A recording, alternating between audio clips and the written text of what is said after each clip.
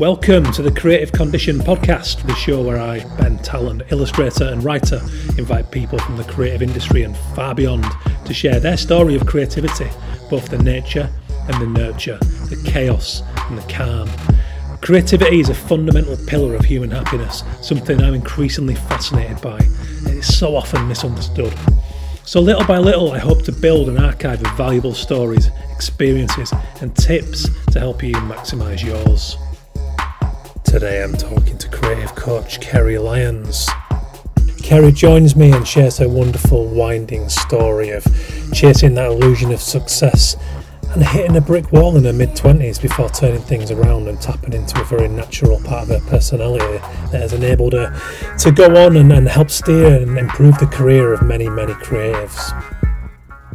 Hello and welcome to the Creative Condition podcast. My name is Ben Talon, I'm your host. How are you doing, guys? I hope you're well. Have you been enjoying the recent run? It's feeling good. It's feeling like there's some momentum back in this thing. And that's been a while. I hadn't found my flow with the podcast for a while. And as we do, I had to go off and illustrate and I had to go off and write some fiction, and I'm still doing all those things.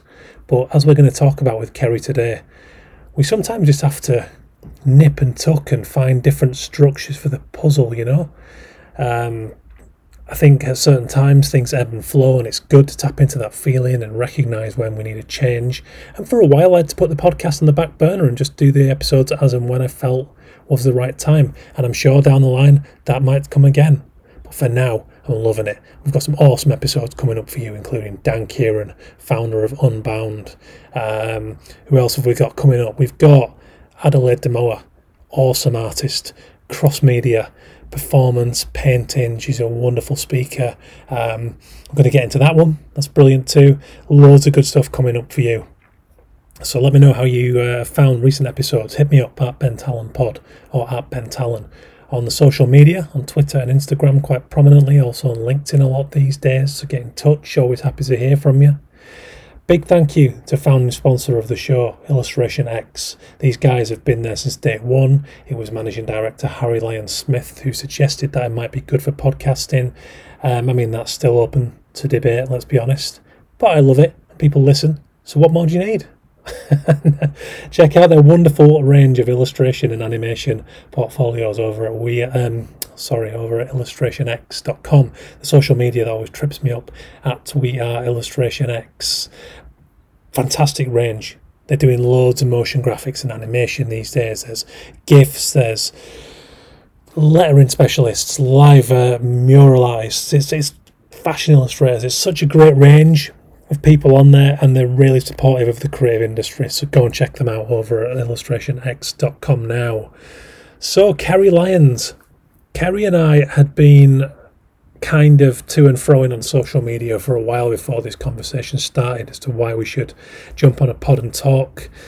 And as soon as I heard Kerry's story, which was a classic story of starting off on a path in life when we're too young to have lived enough life to know whether it's right or wrong, and then screeching to a grinding halt upon the realisation that it's wrong. Just wrong for the person whose story it is. Not wrong for everyone. Probably someone else's dream. But for Kerry Lyons, she hit a point in her life, she'll go on to tell us, when a lot of things had to be cut back. Relationships had to be ended. Businesses had to be finished. She moved. She went to the west coast of America. It's a really great tale of, oh shit, this isn't for me. And I've gone this far. Oh dear, what do I do now? And what Kerry did was tapped into that very passionate about creativity side of her personality and a very natural tendency to want to help people, and started coaching creatives. And that's what she does today. She's also about to launch her own range of plates. Maybe I've got that wrong. She's tapping into her illustrator side anyway, and she's bringing homeware, kitchenware, that's the one. The words eluded me there for a minute. Plates, come on mate. But Kerry is broadly talented, and she's going to get into today why and what brings people to her door for help.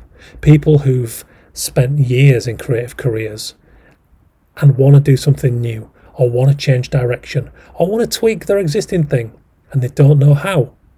And Kerry's going to get into why it's crucial to break down the stories that we tell ourselves when it comes to this stuff, and why it is often down to that. You know, why we do set in place these narratives, you know, that I can't do that because of that, and I don't have time because of that, and I'm too busy, or I'm too stressed, and I've got kids. And it's really interesting when you look at people's narratives. And there's many, many valid reasons as to why we create them. Sometimes it's necessity, sometimes it's financial constraints.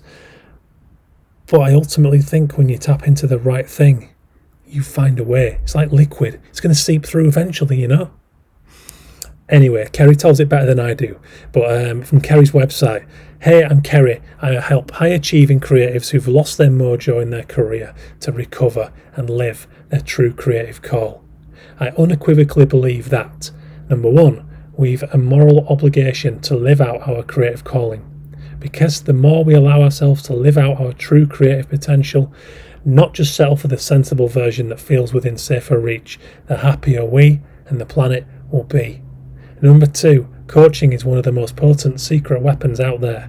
When you find a great coach, grab them, don't let go, and thank me later. Love that. So you can go and check all that out at kerrylyons.com, but I'm excited to bring in this conversation. What's been going on? Heavy times. That's why my first new column for Design Week is on the previous episode of this podcast. So I wrote for Design Week for a number of years, going back not too long, when I brought out my first book, which was Champagne and Wax Crayons, Writing the Madness of the Creative Industries. I wanted to help promote that by writing these opinion columns, and I got great feedback, and I loved doing it because you could just tap into these different, you know, aspects of creativity and being a designer, being an illustrator, being an artist. And then we hit a point where I felt like I was just kind of churning out the columns. So it was like, okay, let's take a pause from this, much like I did with the podcast. But just recently, I'm delighted to say that thanks to the timing of all this and the Creative Condition book manuscript being over now 65,000 words deep, we've started working together again. So the first of a new series of columns exploring what it means to be creative is out now, and you can hear the previous one, the first one, in audio format on this channel. So go and check it out if you haven't already heard it. If you prefer to read it, head over to designweek.co.uk, and if it's not already on the homepage, just search Ben Talon.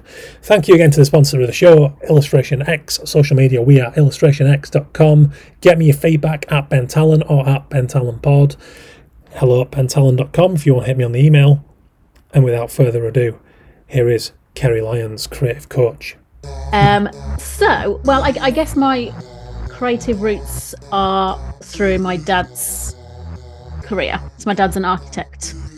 So I kind of grown up on going to like sites and like measuring up and wearing hard hats and kind of seeing things like come to life from literal mud. So it's always kind of, I guess, been a part of wanting to see things from nothing to something has always been like a part of my life. But I guess my personal vein has been the drawing realm and illustration. And I think getting to that age in like the teens where you have to start like making sensible decisions about like how you're actually going to function as an adult and pay bills and things. I had a career person come into the school, and they obviously kind of, you tell them everything that you're like crap at and good at, and then they just whop out almost like a printout, oh, this is what you need to do. And I got introduced to the world of graphic design, which was basically described to me as, you know, what artists do if they want to get paid. So, and that was like smack bang in the middle of the mid-90s. And yeah, so that's basically where my kind of weather vein directed to. And I think on reflection, when I look back to that point, it didn't feel like a moment at the time, but it really, really was a moment, because I think a part of me got switched off a little bit in terms of what I really felt impassioned to do and what I could just do into the early hours of the morning without even realizing it was the early hours of the morning.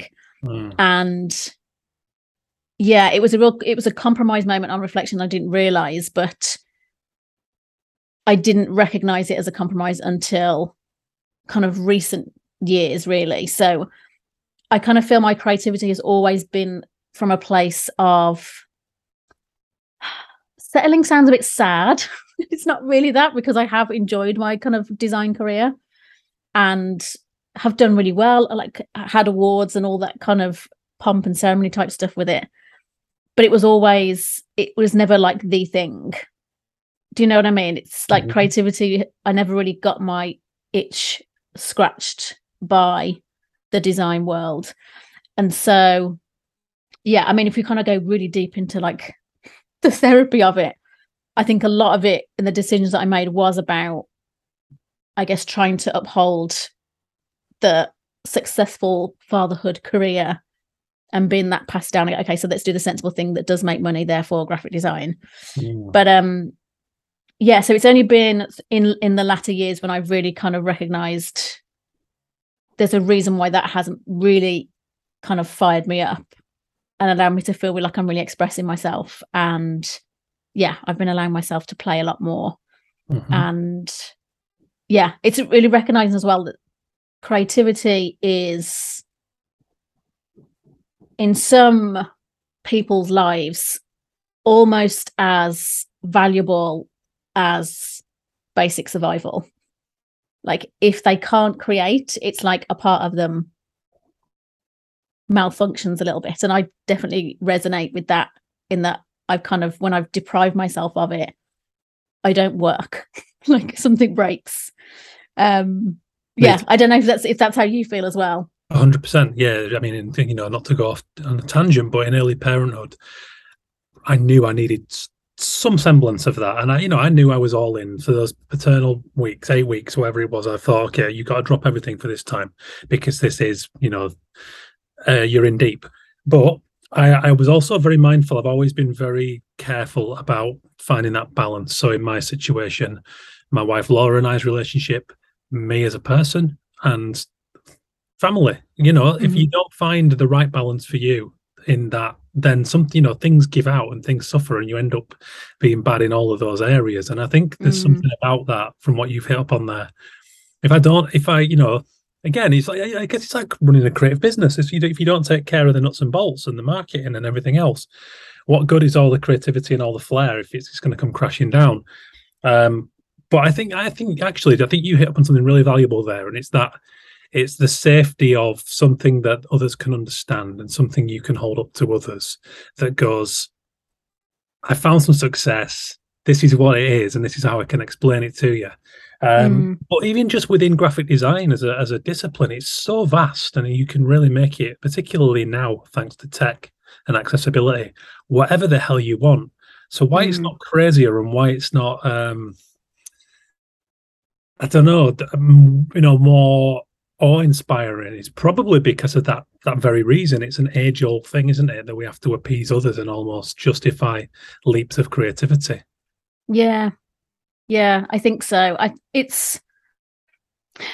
do speak to a lot of designers, and it does seem to be that, and I don't think it's like commercialization of it, because I think we all have to have an element of that.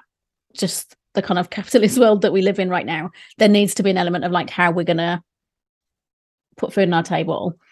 But I kind of feel like with design, and it does depend on the clients that you work with or the agency that you're working for, it's that sense of, it feels a bit like the soul has come out of it, and it's a bit too much for the commercial gain, rather than the art. And I think that has been part of the conflict for me, that I wasn't feeling like, as much as creativity is a fundamental part of my kind of value system, I think impact is as well. And it's recognizing that if it is not for some like positive impact on others, that isn't just about how someone can make some more money, like it's not blow my skirt up, And I just kind of feel, I mean, maybe it's just because I'm a bit kind of jaded maybe because I've been in the industry for so long, but I think maybe that sense of the commercial element of it was part of the learning for me, that actually the creation in illustration felt a lot more from the heart and from the soul. Mm-hmm. I don't know if you find that with your illustration work, that do you feel like you're kind of connecting more to your inner Ben when you're illustrating versus any other kind of medium? Yes, and I would even, do you know what? I've got an interesting sort of twist recently in the last few years, but writing has become a level passion with illustrating. Interesting, yeah. Which is it's almost it's life and it's experience, and it's having this revelation at the age of maybe 30, 38 or something by the time I got writing fiction, that my passion really has been storytelling. That underpins everything that I love, for pleasure, hobbies, anything at all. Storytelling is at the heart of it, and writing allows me a different level of storytelling to my illustration, which has in turn revitalized some parts of illustration which had perhaps begun just to tire a little bit because I've been doing it almost as a process. So again, this is about me, but I think the lesson is when you really are at peace and tap into your personality, which can take a lifetime to do for some people, it really depends on your own circumstances, that's when everything else kind of in some way falls into place, and you stop kind of going, but I need to be this and I need to do this to make money. Because if you've got you at the core of it, and I want to get into this with you and your work, because I imagine this is a wild guess. I would guess this is plays a major role in your own work. Yeah. In helping others to find that. Yeah, definitely. And I think what you're saying there, like having that awareness or self-awareness to recognize actually there's a running theme in whatever creation I turn my hand to. I'm like trying to spot a theme. When you can spot that theme, I think it's really life affirming. And for me, it kind of feels like I have always been that person that has like revved other people up to like believe in themselves and to just create, like let yourself play, let yourself be free with it, and stop settling for things that don't make you happy. And that has kind of come through in everything that I've done since I kind of left the agency employed world, shall I say, in like 2013. Everything that I've done had this undercurrent of like following the dream has always been there. And that goes for like, obviously I have in my creative coaching practice, that's obviously a fundamental part of it, but equally in my kind of illustration and pattern design work that I'm now launching, it's almost in that like allow yourself to kind of go for the bold things, live that bold, radical, creative life, because that's where there's use is. Yeah. You know, when you actually let yourself be you without an apology or an explanation. You know. Yeah, and people want that. I know there's the commercialization thing, and I know that it's real and that people feel down on it about, particularly within the realm of employment and agencies. But actually, I've met countless art directors and whatever role I'm working for, producers who want that flair and want that personality, and they love when they find someone who's doing that, and it, they understand it in a way that they can apply it to their world. Just this morning, I posted, and it was about the joy of parameters, about forcing creativity through restriction. And actually, again, when the personality is at the core, you find these amazing ways to tick a few boxes and solve some problems and actually retain some creativity. And it's a really great buzz. Yeah. The heart of that. And before we get in too deep, you've got an amazing story, by the way, I was reading up before we did this show. And I'd love if you wouldn't mind just paraphrasing your kind of what's probably going to be a very familiar story of chasing something that wasn't particularly you. Would you mind? Yeah. So, I mean, kind of, I guess, stepping back a little bit to that moment of what felt like a real creative compromise and kind of going the graphic design route, I went headlong into that on this constant pursuit of perfection, and then reached that kind of mid-20s point and being like, oh, this isn't anything that I thought it was going to be. All the boxes were ticked. Like I had a mortgage, I had a car, I had this like career that I've been working for. And then this realization that I felt a bit dead inside, which I think most people in their mid-20s now, with that like benefit of hindsight, I can see most people kind of go through that, which is not cool. But yes, it kind of brought me down this path then of like really trying to understand what it is that was me. And I think the perfectionism tendency that comes with being a creative person and that as a challenge are so like intertwined. It's not really been until recent years that I recognized that perfectionism probably gave me that, or perfectionism like created that experience for me where, and even to go backwards a little bit, if we're going to go really into the mindset of the perfectionist and the perfectionist creative, it typically comes from a childhood where your biggest memories and experiences of like praise and celebration of who you are and, you know, a special moment has come through you like creating something or working hard to create something. And it's in those moments where you get that confirmation that, oh, so when I achieve and perform to the highest standard that I can, that's when I get love. So that's where it's all rooted in, until you get to this mid-20s point and go, I've just literally spent my entire life up to this point seeking out that validation and that feeling and realizing, oh, I'm not getting that from anywhere else. And then realizing it has to come from within you. So that was that kind of, my first kind of pivotal point was that mid-20s point when I just decided to leave a 12-year relationship, sell my house, quit my job, and head to the West Coast of America, because that's naturally the next obvious step.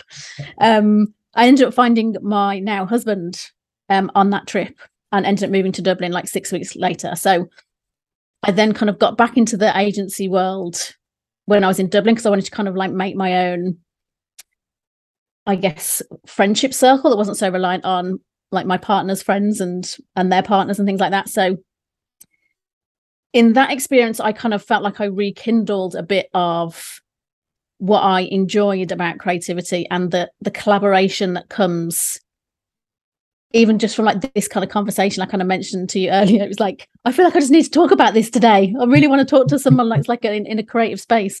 And I really got that sense of like connection and collaboration with the people that I worked with back in Ireland. And I think through that, I guess, second run at it, it became abundantly clear that there were like the collaboration and the creation part of it was definitely ticking my boxes, but like the discipline was the bit that was wonky. So that's when I kind of decided quite literally overnight, I'm going to hand in my notice tomorrow and I'm going to go freelance until I figure this stuff out. And so that was my kind of 2013 moment where I kind of then went on this venture of personal development and learning all these things about like, why have I found myself in this like repeated loop of things feeling like they're not working? And then I kind of fell in love with the coaching space. So as my, I guess, I can honestly, I'm kind of like so mindful of the way I describe myself as well through what I've learned about kind of how to talk about yourself in your mindset. I have had a tendency to kind of go headlong into things. And that's exactly what happened with my coaching, that I just kind of like completely fell in love with it, completely fell in love with like that impact piece of like recognizing that the tools that I was learning were really like changing lives and helping people change their lives, that I then kind of like almost like cut off my creative valve. Wow. And the creative process became the building of a business and my own podcast and my own like planner product, and like all these like aspirations and goals I had were like coming to fruition. And it was like such a satisfying process. But again, I got to that point of like, okay, so I've got to the bit where this is where I wanted to be, but why is this not feeling like this is enough? Can you see the running theme here? And that's when I realized that creative valve was like a really missing, gaping hole that I couldn't compromise on anymore. And then because I'd done so much work on myself, and I guess that understanding of like why I did choose something different way back when rather than what I really wanted to do, it's kind of connecting those dots and seeing, oh, actually, like illustration is my first love for a reason. And then that's allowed me to kind of rekindle that and play in that again, and allowed me to kind of like further support the creative community in a coaching capacity instead. So I get that best of both worlds, that I'm having that impact and that sense of, helping positive change and helping people live that radical, bold, creative life, whilst also like honoring that in myself as well. So it's been this like intermingled, squiggly, upside down. But that's everyone's life, isn't it, really? Yeah. But yeah, I kind of feel like I've reached a chapter of my life now in my 40s where I'm like, I kind of know who I am and I know what I want, and it feels really good. Feels really good. There's just that's thrilling for me to hear, because there's so many parallels there between you and I. I mean, I'm the same. I have the bull in the china shop thing too. When I first started writing the fiction and thought, I can do, all right, I can do this. It's like this shit. Okay, there's not. I started doing it, and again, it's like, right, I just want to write every day. I want to be a writer. And I remember with Laura, my wife, going, "Oh, it's like, come on!" Just like why? Like you're in this lovely place now where it's pure, and then you're not doing it for money right now. You make a bit of money from your books, but you're not at this point. You're an illustrator, you're a full-time illustrator, which you love. That's some kind of dream, because you're doing that to and then you're building this other dream. It's like, yeah, all right, okay. So I had to kind of reel myself in, and again I've gone through the same cycles of starting these projects, and that is everything I ever wanted to be, and then you hit the burnout again, or the lack of the balance. So I think. But then isn't that just a life lesson that we're not perfect, and you can only find the answers to those questions by living those experiences as you get older. And it takes people different times to realize it. And there might be people who stumble right into their own Eden early on, It happens, but I would guess that it's a really minute percentage. And God, I mean, you have to find out, don't you? So much of what we do is from the personality, and it's about feeling. And that was the only way to gauge that, is by feeling it and doing it. So there's going to be a lot of drop balls along the way, Yeah, definitely. And I think part of the pressure that has been different for me this time was in the kind of business shift that I've done in the last year. I had like a big community of people that were like seeing me as their mentor. And it wasn't just like me and like, like you're saying about your wife, it's that feeling of, there's people I'm responsible for here. It was like, it felt like there was a big community of people that I was responsible for. And it was a really heavy, weighty, kind of long drawn out decision-making process because of that as well. So it's kind of like with each kind of shift that I've taken, with each time it's felt like a bigger and bigger moment. But that's also, I recognize, something that's like a mindset choice that I've decided that this is a big decision. But yeah, it did feel like it was a non-negotiable decision because it felt so big, if you know what I mean. Like when you know something that feels so right inside,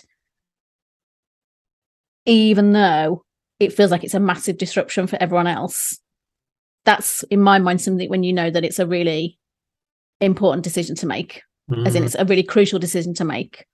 Almost like the bigger that it is, the more disruption that it is, the right it is. Yeah. The more right it is. Do you know what I mean? I do know what you mean, yeah. I'm interested to know, so with the people, in a minute we'll touch upon, again, I always overlook the basics and forget to actually get you to say that about your coaching, but we'll get to that. But I've become friends with a guy here in Salisbury since I moved here called Dan Kieran, and Dan founded and ran Unbound. Are you aware of Unbound, the publisher? That rings a bell, actually. Yes, it does ring a bell. It's a crowdfunded publisher. So the committee and they choose which ones to publish and go for. So it's quite unique, and they've been very successful over 10 years. But I was talking to Dan about, and he calls it the second life thing. And he said he always used to value people who were on what he called their second life when it came to recruiting. So people who had similar journeys to yours, where they reached this point of whatever it might be for them, but had got onto something better or something that was right for them. And he said that just brought a certain drive and a certain zest with those people. So I guess what I'm asking is, do the people you not, I mean, I guess you coach a lot of people, but is there an aspect of that with the people that you work with where they've hit their own watershed moment or wall or whatever you want to call it?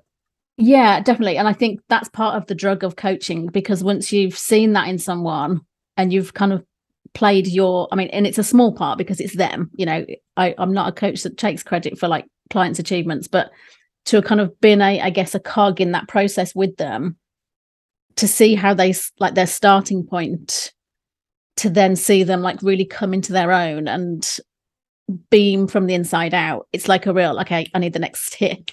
Hit me up, like I need to get my next buzz, because it is so beautiful. It's so beautiful, especially when they've come from a place of like crippling self-doubt, and crippling, like that, completely paralyzed by the lack of confidence and belief in what they can do, yet still they have that like burning ember of, but it's still here. This still needs to happen somehow, some way. And to see those kind of clients really like emerge, and just like, I'm just moving like a couple of bits of internal furniture around in their mindset that just unlocks their potential, their belief and their creativity. And it's just, it's chef's kiss awesome, definitely. And I guess in terms of like the experience that your friend was kind of saying there, of they have a certain like zest for life that people on their first life maybe don't. I can connect to that. Because I think that the only way that you can kind of become born in a second life is because of that determination of this isn't as good as it gets. Like, it can't be. This doesn't feel good, and therefore I'm prepared to risk A, B, and C and disrupt A, B, and C in pursuit of it, without a thread of like confirmation or evidence that it's going to work out. That's that's a really great way of putting it. Yeah, that's fantastic there. Yeah, that's great. Again, it's that thing. It's like, again, as a new dad, as someone who's come very late to writing, if you're going to look at late as being late 30s, it's like, I'm nothing to lose. No one's telling me to do it. No one suggested it. I just fallen into this thing that I love, and it's not that I don't love my illustration. Actually, I found that more and more, whether it's, I guess, in similar ways, I love the educating thing too. Like, I do the odd guest lecture and I do talks, and sometimes I'll hang around for the afternoon and go and talk to the students about their work. And what an amazing buzz that you've just said there, when you see just something light up in somebody's eyes and you've pulled something from them. Oh God, I could do that all day. And I come away like there's a real crash that happens. Like, I used to go to London and do it at St. Martin's, and when I came home on the train, there would be a real crash. And I often get it after these podcasts too, because I'm just so kind of hyped about hearing a story or seeing something changing someone for the better. Yeah. And it's amazing. But that's it. It's this, you create this biosphere almost, don't you? And it does, like you said with your illustration, the coaching, it's about nipping and tucking and tweaking the balance of what, and that can change too, because, again, it's that paying attention to feeling. Every week, every day, every hour, we can feel different. And if you don't give yourself flexibility to maybe be all in on one thing one week, or make a real mosaic of something the next week, then you're denying one of the everything that creativity is, which comes from within and how we feel and our moods. Yeah. Yeah, definitely. Yeah. It's a wild way of life, Ben. It is. It's kind of like, you feel like you're almost, do you remember the old National Lottery adverts with the big like giant, it's you? You kind of just get like pushed on the head by this like creativity bug, and that's just, you've just got it. You just got to sort it out, figure the rest of your life, frigging out what that means for you, and what you need to do to like scratch that itch. But you don't get to run away from it because it comes back to bite you in the bum. Yeah, for sure. So give us, if you don't mind, give us just a little snapshot of how, I mean, so let's say I come to you or someone comes to you, and you're coaching. How does that work? Like, what will be a starting point, and how do you package it? That sounds really bad. Do you know what I mean? I'm not putting it across well, but give us an overview, I guess. Yeah. So I mean, it is different client to client. I guess the common themes of the people that I work with, they are coming to me typically with a pretty established creative business or creative career already. So they've kind of reached this kind of, and I'm conscious amount of times I'm saying kind of as a Brummie, apologies, but they come to me with an accomplished setup already. So with that comes like a pressure and an outer expectation that they feel of upholding that, which is part of the problem. Like, it's come to be expected of them by their like family and friends, their clients. Like, it feels like a part of their identity. And then what they are feeling is like a real disconnection from what they're creating in that as an outlet. So they're kind of really just going through the motions. They're like creating on some kind of autopilot mode where it's like, I'm not present and I'm not in this. And there's a real sense of like drudgery and mojolessness that kind of I recognize now it has like a time limit. People can do it for X amount of time and then they're like, I'm at capacity. I cannot pretend that I'm okay anymore. And they're at this like crunch point where most people that I work with one-to-one, they do have an idea of what they are missing. They know, like for me, like it was my illustration, say, or like I've worked with designers that have music in them and they're dying to create their own music. I'm working with like visual effects people who are wanting to like write their own screenplays. I'm working with like journalists who want to be like fiction writers and have begun to like write their own books. And it's very different kind of discipline to discipline, but they're all coming from that place of they have this sense of weighty expectation on what they're currently doing and they don't know how to traverse and also believe in their potential in the new discipline. So say it might have been you if you hadn't had that wherewithal and that like rocket up your arse energy to kind of go forward with your writing. You're illustrating and like, that's part of who you are. But then you're like, you've got a book in you and it's like, how do I birth this? How do I get this out of me when my life is just illustration, So they're coming to at that kind of point typically. And the main challenges tend to be, there has been some painful experience potentially in the past where they might have given it a go and they felt they got stung or they got rejected or they got disappointed. So they've kind of built a internal story around why it's not possible for them. Or they maybe never gave it a go. And then that's built into a different kind of story that's limiting their forward motion as well. And we then work together, typically over 3 months, sometimes a little bit longer, depending on the kind of personal preference. But we dive into some real unconscious mind work on like identifying what these blocks are and kind of jet washing them, basically getting like the power washer out, the Karcher power wash on the patio and jet washing the internal brain. It's kind of like a reset, right? Resets them back to that playful 5-6-year-old version of them where they were not feeling that sense of like rejection or disappointment or concern about how something was going to be perceived. They just played, So that's kind of what we do in the work together, that we kind of have sessions over 3 months and we kind of zero in. I'm not just a detective. That's how I kind of see my role as. And I'm like asking lots of questions. We do things like hypnotherapy and timeline therapy work, and we get rid of the inner bullshit, by the way. Am I okay to swear? I just felt like I needed to say bullshit there. I just help them remove the inner bullshit, which just frees them up to then create from that place of freedom, either again or for the first time. And so by the end of it, we agree on like a kind of a goal or a target or a place where they want to be with their creativity. And I'm kind of on their case, but also a gentle, encouraging nudger to get them there. Mm-hmm. So it's kind of different client to client what they are particularly looking to achieve. But that's generally the kind of jumping off point.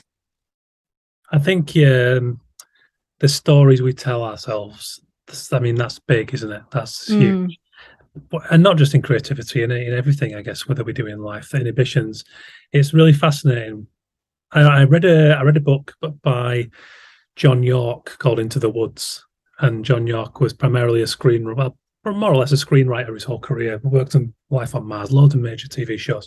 But this is about broader writing, and it's about storytelling, even beyond writing. It's about why we tell stories as humans and about the origins of storytelling. But there's a fantastic bit in there where he's looking at Jungian psychology and about how they say the foundation of good mental health is about like the assimilation of all the honesties, the good, the bad, the things we consider either ugly or things we want to hide away. And that when you can find a world for all those things to live and to use them all, that feels good. And I was very fortunate in that I had a bunch of friends who were, God, I mean, in terms of putting their characters out there and being so blasé about that, it was a total revelation coming from school, and the in-betweener thing and the camouflage and fitting in. This was just, at first it was a bit of an eye-opener. Didn't think twice about running around naked when we're all out together and the rest of it. But at times you're just teenage idiots. But actually, the peace I've had ever since with me and using even though my flaws and the fact I'm clumsy and haphazard and using that in a way that just gives me armor in the creative industry is incredibly cathartic. And I think the story stuff, I talked to Matt Essam, who's another guy who does sort of business coaching too, and he said, I talked about the fact that I did a lot of writing in early parenthood, and it was kind of because I knew I had to for my mental health. Really, I had to retain that. Like you say, I have to create, otherwise I implode. And it's like he said, that's the story you're telling yourself. That's your reason to do that. Whereas there will be other people, for various reasons, that's their reason not to, and it's their way to kind of justify not doing. And it's not a criticism; it's the story they tell themselves. And I think that's really pertinent. So neuroplasticity. That's I wanted. I just wanted to say it. It's on my notes, and that feeds into what we were saying. It's a good word. Yeah, tell us about that. Yeah. So, and this is actually kind of following on from what we're talking about with stories. The only way, or the only times that stories are a problem is when they become outdated and they prevent us from doing things that we now then want to do. So if you're like in a you're in just a career that you are familiar with and it's going the way you want to, and you're not necessarily feeling like you're having to go out of your comfort zone much, like it all is just ticking over, it's great. It doesn't really matter. You probably wouldn't have a lot of stories to contend with when it comes to your professional life or your creativity. It's only when you are trying to create some kind of change that stories become a more of an important thing to kind of dig into. And so what neuroplasticity is, whatever belief system you are currently holding, and this is on an unconscious level, your wiring of your brain is set up in a way to just keep that running on autopilot, right? So we don't want to be changing anything or doing anything unexpected because our brain is designed to go, let's not go into danger, let's not go into pain, let's just keep things exactly as they are. That's basically our wiring. That's what the reason why we're still existing, thousands of years later than when we kind of like were formed. I'm not think of a better word to like, when did humans start? So that's the reason why we survived, right, as a species, because we have kept ourselves safe. So what neuroplasticity is the ability of our brains to rewire and basically create new neural pathways that better support what we want to believe, what we want to create, what we want to then have or change. So the beauty of it is that our brains have that capacity. And so even if you feel like you have some kind of story on loop, like I'm not good enough to be a writer, you know, I'm not good enough to be an illustrator, I'm not good enough to really make a go at this, I need to just stay where I am. It's the recognition or the self-awareness that that is only there because it is part of your survival mechanism, right? It's doing its job exactly right. There's nothing wrong with you thinking that way. It's only when you want to then embody a different way of living or embody a different version of you that is doing something else with your life that our brains have this ability to change and redirect or recalibrate a connection, a neural pathway to create a different reality ultimately. So it's a bit of a tongue twister, but it's good to say. Neuroplasticity is our brain's ability to basically believe something that we don't currently believe in a really simplistic explanation. So, and in fact, I should say the reason why we can do that is because the only reason our belief system is as it is currently is because of a unconscious or conscious choice to believe what we're currently believing. So all of it is within our control, and therefore anything we want to change it to is also within our control. And that is something that's really difficult to get our heads around a lot of the time, because we're not immune to the fact like there is a capitalist, patriarchal, like very unjust systemic problem society that we live in. And of course, those things affect our opportunities and our possibilities. But on a like neurological level, you can change the way you identify. You can identify as a writer and an illustrator. You don't have to just identify as an illustrator. You can change that, which means you can then change your thoughts about being a writer. You can change your feelings. You can change your actions and your behaviors to fit that as well. So that's a long-winded version of tell me about neuroplasticity. No, that's really good. It's really good. And I think, it's something that when I was researching your work for this show as well, I found really good was the kind of that duality of a fear of failure or change and the excitement about failure and change. And sometimes they feel one and the same, don't they? Yeah. They're very closely linked. And I think it is that sense of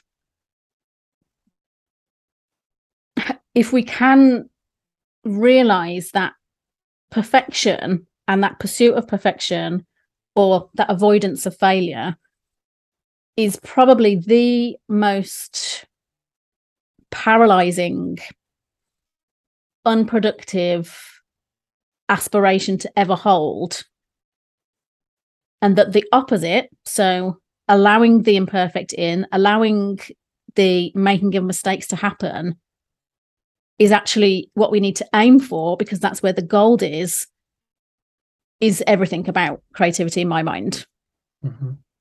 Because and it feels completely against what has been true for me, because like my eternal pursuit of perfection has helped me achieve certain things, have a certain kind of level of success in my career that I wanted, until it didn't. Like it was like it gave me something and gave me so far and got me so far, until it was actually the suppressant. It was actually the thing that was holding everything back.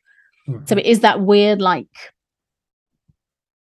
it's aiming for excellence over perfection, aiming for that like 80%. It's getting there and always leaving that room for improvement, because if you try and hold on and keep going until you've filled that 100% perfection, nothing's going to go beyond your laptop or your sketchpad or whatever it is that you like to play in creatively. It's always going to be never good enough. Yeah, and it's so hard to consciously do that, isn't it? Embrace failure, because again, failure, big word, but too big actually for what I was trying to say. But imperfection, it's hard to embrace imperfection, because it feels wrong, and you know, it's like a kid colouring outside the lines. It feels wrong, and it's really irritating, but it's also really fun. And like I've got 2.5-year-olds, twins, and at the minute I mean, God, they're both expressive, but my daughter is so expressive when it comes to mark making. It's incredible. And she already got this knack of switching media. So as an example, the other day, we were drawing various weathers on the pavement with chalk, so like suns and clouds. And she's got, in the rain, and it goes like this. And she just grabs a handful of chalks and goes and lets them rain down with her hands. And I was shell shocked. Genius. Like, oh my God, you're 2.5. That's really that's great. And I don't want you to lose that. So I guess actually that brings up another question that I hadn't planned, that's just sprung in my head just now. How much of a role do you think the current way of the education system plays in some of the hurdles that your clients, not just your clients, but beyond that, but people face in terms of these stories and this linear path where we're told we're good at some things and maybe we're not at others? Oh, it's almost fundamental. Mm. It's almost integral to the challenge and the problem, because what I see as the design of school pretty much globally, unless people are like homeschooled, is to create a compliant workforce, right? That doesn't critically think, that doesn't, I guess, want to self-satisfy. They want to like follow a rule book and not that I'm like saying, let's just all break the law and be charlatans, although maybe. But like, it's like school has been designed as part of the Industrial Revolution, right, to build employees that are compliant and they stay in their place in society. They don't get ideas above their station. And the schools that want people to have ideas above their station condition in a completely different way, right? And they're teaching people, like kids, how to invest before they even started work. So the belief system that you kind of take into adulthood, well, it's up to the age of 7, really. It's that imprint period, is a fundamental part of what you're going to believe to be true and possible for you as a creative getting older and into adulthood. So as a parent myself, and I kind of really recognize, and when you can like to talk about your kids as well, it was a real eye-opening moment of that as a massive problem I see in how kids are being conditioned. I mean, it sounds a bit like a sci-fi film, the way I'm talking about it, but it is ultimately conditioning, right? Mm-hmm. And having that awareness and trying to almost allow my daughter to take on the bits that are a good part I see as education, but also try and dismantle and unlearn things as she comes home as well. And I kind of feel like a constant mission for me. And parenthood was a big part of recognizing my pursuit of perfection. It's just not possible as a parent, is it? It's not possible to be a perfect anything when there's a child involved, because it's just, they don't go together. And so realizing and seeing and witnessing the magic that happens like in those moments of like mess and accidents, and I mean, even the emotions of things, like what you then get to see as the learning from these things, or it might bring you closer as like a parent-child relationship. There's like so much to gain from like imperfection and letting imperfection in. Yeah. And yeah, like I say, school just does not equip you or encourage you to have that viewpoint.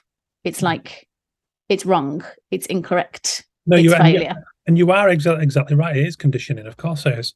And I think I've just finished reading Out of Our Minds by Sir Ken Robinson. And he said in that, he said that we cannot meet the needs of the 21st century with an education system rooted in the 19th. It's exactly, and you put it really well yourself there too, and that's what it is. But I felt stupid, and don't get me wrong, I am a complete dickhead in some areas in my life. But aren't we all though? Of course we are, and it's fun to be, and you need to be, and it's like, but I'm not stupid, and I've only come to realize that through creativity over time, that what I'm doing is expressing in a different language.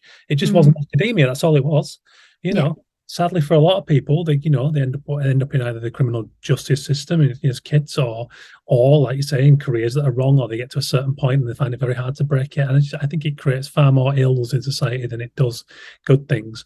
But there we are. I mean, it's a conversation I could have all day. Yeah, we'll do another episode on that one. Yeah.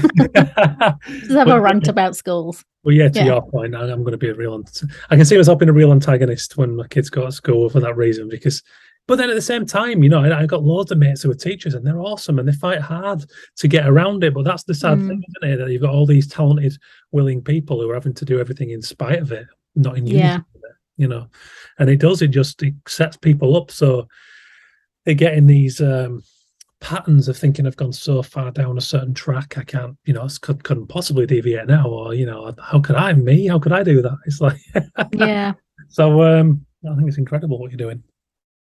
Oh, thank you. Yeah. Creating a wave of rebellion is what I'm doing. Anarchy. No, but you yourself, just having talked to you for this time, you yourself will be a great inspiration, I'm sure, for all your clients, because, I think there's a warmth that comes across from you, and there's a passion that you can't manufacture. And I like to think that with your own story of kind of, that pursuit of the wrong kind of success for you, that will speak to the people that you're working with, and hopefully the people that listen to this. Yeah. Oh, awesome. That makes me feel good. Thank you. And then, not that you said a nice thing, but that it's recognizing that it's just being a bit more frank and honest about your own story. Mm-hmm. It has a real knock-on effect. There's a ripple effect that can start from that doesn't just end with people that might be listening to this, but then people who they then might adapt how they might be doing something that affects someone else in a better way. And flowers to spread around the world. Yeah. And I think for anyone, there's an analogy that just kind of jumped in my head now, but look at any rock star's autobiography. Would it be interesting if they just came straight out of school and got in a band and were amazing? It's like, no, you want them in limos, in swimming pools, and and the rest of it, and and even though all those stories are fun, there's massive self-doubt, and we're all kind of, to a degree, we're all kind of neurotic because we have to be empathetic and sensitive and all the things that make us attuned to the world and tell that story in whatever visual language it might be, or music or literary. But with that comes great sensitivity and vulnerability. And wouldn't life be boring if it didn't? Yeah, it's like going to the movies and sitting down to watch a film and then going like, oh, I know exactly what's going to happen here. Yeah. And it's like, well, what's the point in watching it? Like, you want to be taken on like a squiggly, like, way, ooh, around the bend, to then go, oh, I was expecting that. What a brilliant ending. Exactly. Yeah. Start of the next sequel. Yeah. So for anyone who's been listening and fancies getting in touch and finding out a little more, where can they do that? Well, I am on Instagram at I am Kerry Lyons, and I'm also on my website at kerrylyons.com. I have my studio literally launching in the next couple of weeks as the time of this being recorded. But that's all kind of linked within those places as well. So that's going to be my flagship like homeware range that I'm launching, which is like a combo of illustration and pattern design. So those are the main places to get me. But I think if you are in a place of, either just feeling wonky and feeling like you're not sure what your next step is, or if you're feeling like, I know what I want to do and I just don't know the pathway there, or I know what I want to do, but I just don't believe that it's possible for me. Like, all of that is figure outable, and just recognize that those feelings are there for a reason. Like, they're not a mistake. So don't be a stranger. That's what I would say. That's a fantastic piece of advice about the feelings being there, actually, for a reason. That's being real. Yeah, they are, aren't they? I mean, you come out the other side of these personal crises or moments of doubt or transition or whatever it might be, and I think it just you look back, don't you, and go, well, you hopefully look back and go, thank God. It's like, it's the whole thing. I wouldn't be here if I wasn't there. If I hadn't been there. yeah. Thank God I listened to my instincts. Although I saw a brilliant meme that said, trust my gut. You mean the thing that can't digest milk? And I was like, yeah, that's a good one. Trust your gut. That's brilliant. The good one. We just, if you don't mind, just, but I never touched. One thing I did forget to raise actually is the imposter syndrome. Is that a common thing you find in the people you work with? Yeah, massively so. Massively so. Yeah, feeling fraudulent and feeling like they are not deserving or worthy of the life that they want or the creative expression that they have inside them. Mm. And again, it's just rooted in a self-preservation kind of mechanism. It's not unchangeable. It is kind of rewirable, but it's something you don't necessarily, I don't think, want to fully get over. Yeah. Because it gives you that humility and that sense of like, I want to be like grateful and appreciative of everything that comes my way, rather than like, you don't deserve my time. We kind of get all up here and ask about it. So I don't necessarily think that it's, plus the amount of famous people that are killing it are like I say, sufferers of it, but they very much speak to that as something they feel regularly. Mm-hmm. So I don't think it doesn't have to stop you. Yeah, is what I'd say. You can learn ways to bring it along with you. Yeah, and have it be something that's actually a leveler rather than a hindrance. Very much so. And to add to that, I know, I personally know and have seen countless people be awesome at something, the leaders in their field, and then just walk away because it wasn't ever right. And it took them a while to either admit it or reach a breaking point. So the illusion of success is very real. And I would just caution everyone, particularly, going into a winter like we're facing now, when them dark nights come back, when the rain starts coming down, and we're on social media and we see all those kind of highlight reels in our faces. It's like, it's all bullshit, really, to anyone but the person who's living it. And sometimes it's bullshit for them as well. So it's like, don't buy into that.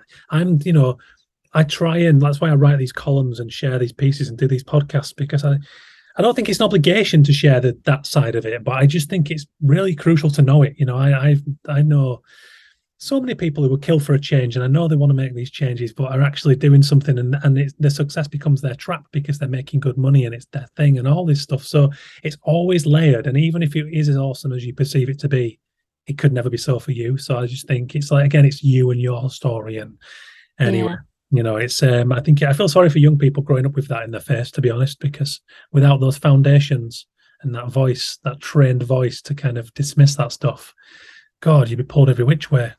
Yeah. No, it is. Yeah, it's a different generation, isn't it? It's a different lived experience for sure. But that's like a full circle moment of coming back to talking about that kind of the rising. Yeah. The rising. Well, I think we've covered everything, unless there's anything else you wanted to chat about. I think that's been amazing. Yeah, no, that's been great. Thank you so much for having me. It's been an absolute treat. I feel like my creativity chat itch has been scratched. Yes. Which is great. And would you be kind of send me a link to your illustration stuff? Because I'm just curious and I'd like to see. Yeah. Well, I'm waiting to launch it. Well, I've got a delivery due on the 13th of September. Oh, okay. So once that arrives, I can kind of like push live on my thing. But yes, I would love to send it your way. I'll sit tight and have a look. That sounds really cool. Yeah. Well, thank you ever so much for your time, Kerry. And thank you, Ben. It's been a brilliant chat.